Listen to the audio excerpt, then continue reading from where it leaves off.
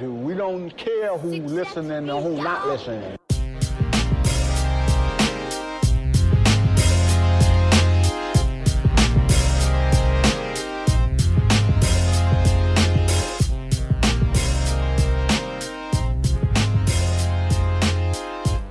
What you got planned in 2018? How about a little Pacer Pod? Okay, what's up? Welcome to another episode of the Pacers Pod. I am Brian. It is Sunday evening at 6:15, January 27th. Since the last time I spoke, it's been pretty cold in northern Indiana. Probably all parts of Indiana for that matter. Next week they're showing the lows to be negative 40 degrees. Highs like negative 14 degrees on Wednesday. That comes after we lose Victor Oladipo for the rest of the season in the Toronto game. In a game that, watching that, that was the best game of the season to that point. It was a playoff environment. The crowd was into it. The Pacers were beating the Raptors. The Pacer players were amped for the game, which, Oladipo himself, he was really giving it everything he had that game, right up to the injury actually, and it was just one of those games where it was I think the best one of the season, where the Pacers were just ready to beat Toronto. They were making a statement. They were playing really well. The crowd was in it. The defense was amazing. And then Oladipo goes down, and it just kind of like sucked the life out of the building. And seeing him leave on that stretcher, and just knowing like, man, he's probably out for the whole season. And then also like, we don't know how bad it is. Like, is that something that's he's not even going to be able to play again, or what? I mean, now we know that I think they're anticipating I think they said 6 to 9 months, but possibly up to 12 months is what I've heard just from a little bit I've read about it. So that's good news, because that means that, he will come back. It's not really career threatening. And, it's just a matter of when and how long does it take for him to get back into NBA form. I think that's what's probably one of the hardest things about having a surgery and the setback, is that you just lose the ability to practice and to keep getting better at your skills. So I'm sure they'll come back for him, but he's got a setback now that he has to do all this work just to, get that leg back into shape and strong enough to play NBA basketball with. So we know that it's possible though that he could be back first of next year, or worst case scenario, probably around Christmas time next year. So as a Pacers fan, as it sucks, this was going to be a year that was playing out, I would say, almost perfectly, especially up to that point. It was like the highlight of the year, because they were beating Toronto. But I don't know. I just think seeing him go down, and just knowing that the chances that we had to make it to the Eastern Conference Finals, or maybe even the NBA Finals, like, that's realistically not going to happen now. And then what do we do now? How do we adjust our expectations, or, what we think would be a good season, a great season? I don't know. Hopefully, I know for sure a great season does not look like how they played against Memphis last night. That was, not going to get the job done. But I don't know. It's just tough to be a Pacers fan this week. But it's just sports, and if it's got you in the pits more than that, like, I don't know, got to grow up. So anyways, yeah, I was going to talk about, Oladipo and this injury. He's my favorite player, and it just sucks. sucks to, we watched the Memphis game, and you could just tell there was that your best weapon was missing. Um, and so there'll be an adjustment. The end of this season will be interesting. I think there's some things that we can look forward to, um, but it's not going to be as good as it could have been. And I think overall that's going to kind of put a damper on this season. Just losing your best players sucks. Um, but yeah, so it's good to be back on the pod here. It's like I said, Sunday night. Just wrapping up the weekend. I sure had a good one. I hope everybody listening did. Uh, we went out for dinner with a couple friends of ours, and they just had a baby like I don't know 5 or 6 or 7 months ago, and this was the first time that we'd actually got together, all four of us again. Um, so that was fun. We talked a lot about baby stuff though, and talked a lot about if if my wife and I would have babies, and um, but I guess I bring that up right away because then this afternoon we went to so one of my neighbors is a really good um, watercolor painter, like top of the class here in Indiana, and he's a runner, and he flagged me down one day when I was running past his house, and we were talking, and I found out he had that art studio, and so my wife and I, anyways, we went and we checked it out, and just in our conversation that we had with him and his wife, they asked us, if we were planning a family, and it's just like, man, I guess it's people want to know. It's like I guess as we get older, like my wife and I were both 32. Um, it is obvious that the door, at least to having our own children, is kind of it's definitely kind of on the way closing. It's starting. It's not wide open anymore. Um, it's like wow, it's tough because you got to kind of think, well, what do I want to do? Like, is it so bad that I don't want to be a dad right now? And it's not about is it so bad. That's the wrong way to frame it. Like whatever decision I make and my wife make is going to be the best decision for us, and whatever it ends up being will, you know, I'll be able to live with it either way. Like if I am a dad, then great. I could totally get down with that route. I'm pretty sure that I know I would. Like if I think that's probably what it is. It's if probably once you're gonna have kids, or if once you have kids, then everything just changes, and then that world becomes the best world ever. Um, but it's like, well, can you have that world without having kids? I mean, I think you can. I understand that there's not probably there's no question about it that there's a love that a parent has for a child that can't be replicated or um, felt by one who doesn't have a child. But like, um, there's a lot of other areas that you can really experience life in without children. And I don't know. I think if I think I've always assumed I would have children, and so it seems like a um, kind of like breaking tradition.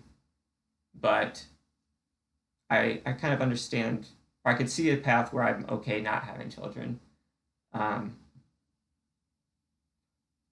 well, anyways, didn't really mean to. I guess I did kind of mean to do that because I brought it up, but um, I don't know. It's just weird getting older and trying to figure out, like I know right now is not the time for me and for my wife, but who knows? Maybe down the road. But right now, I like doing stuff like this. I like running. I like being able to relax and just kind of chill. And I like working on new things too and kind of pushing myself. So who knows? Maybe one day that'll be being a dad, but right now it's just going to be this. So I'm good with it. Um, that was my weekend. Let's get back to Pacer talk. How about that? Uh, so yeah, obviously Oladipo being out, that's kind of the story at the moment. And the Pacers have had one game since then. It was against the Grizzlies, who were had 3 wins out of their last 20 games. They were had lost 8 games in a row. It was a road game. However, the Pacers just looked horrible. They just never could get any control of the game. They looked lost without Vic. And Memphis actually played pretty good. Their top 3 guys, Conley, Gasol, and Jaren Jackson Jr., he looked good too. Wow, I liked. That was the first time. Well, not the he didn't play much in the first game of the season because Memphis is who the Pacers opened the season with, or against. And anyways, I like Jaren Jackson's game. But the Pacers in that game against Memphis, they just at times they could turn it on defensively. I can only remember it really with Corey Joseph and a little bit with Aaron Holiday, and then obviously when Miles Turner blocked shots. But uh, it was just kind of a lethargic game. It was sloppy. They had 17 turnovers. It was just ugly, and it's kind of scary to think that that might be the product that we see the rest of the season. But I'm hopeful that that's not the case. I think that this team, um, in order to be, I would say, to salvage the season to the best of their abilities, I think they just have to stay competitive. I can see us falling back into the 5th spot in the East, meaning that Boston and Philadelphia could pass us. I think getting beat in the first round of the playoffs, I could fully see that happening, and that's okay, I suppose. But I think there's enough talent on this team, pending any transactions, which I'm okay with transactions happening. But let's pretend that nothing happens. Let's say that the Pacers don't make any moves during the trade deadline. I think there's enough talent there that they should still win a lot of games, and they should be above 500. And this shouldn't be a team that just tanks and loses everything. Um, like last night, they should have beat Memphis. That even without Oladipo, they've got to. And it could be the fact they've got to find an identity now as a team. They've got to figure out who they are without Oladipo, um, and that's going to be challenging. But I think we've got a lot of good options, and there's some things that I would like to see. Like I would like to see Miles Turner and Sabonis really take off these last 35 games of the season. Let's turn these guys into monsters, and um, develop these young guys like Aaron Holiday and Edmund Sumner even a little bit. Let's see what we got with our young guys, and I think that if somebody wants Darren Collison or somebody wants Tyreek Evans, and we can get some assets out of it, even if it hurts our team this year, I'm okay with that. I say we make that move. Um, I'm okay even with, I think, depending on what we'd have to give up, but trading for Mike Conley, who we just saw play, and he looked good. Um, I'm okay with that. I think in some instances, it just depends what the Pacers have to give up. But yeah, so it's just kind of a new season, and we just have to think about it in terms of player development from the young guys, and really, I'd like to see Turner and Sabonis blossom. And I did notice, I looked in the box score, Sabonis played 31 minutes, so he had been averaging 25. So that's good to get him up over 30 minutes. He didn't have a great game, but if he just keeps getting that run, he's going to figure it out. Him and Turner, I think, will figure it out playing together. And Aaron Holiday looked good. He's got a lot of bounce.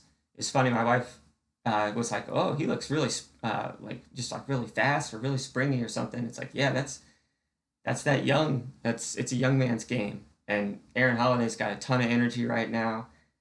He puts really good ball pressure, or he plays really good defense, and he's just really fun to see out there. And I like how he's aggressive on the offensive end. If he's a heat check man, like if he makes one, look out because he's gonna take another one. We call him game ready around our house, um, courtesy of my wife. Game ready, Aaron Holiday. It's trademarked on the Pacer Pod. Um, yeah, and like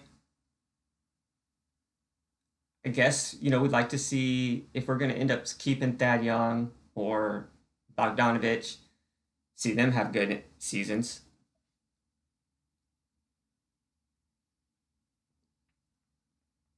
Um,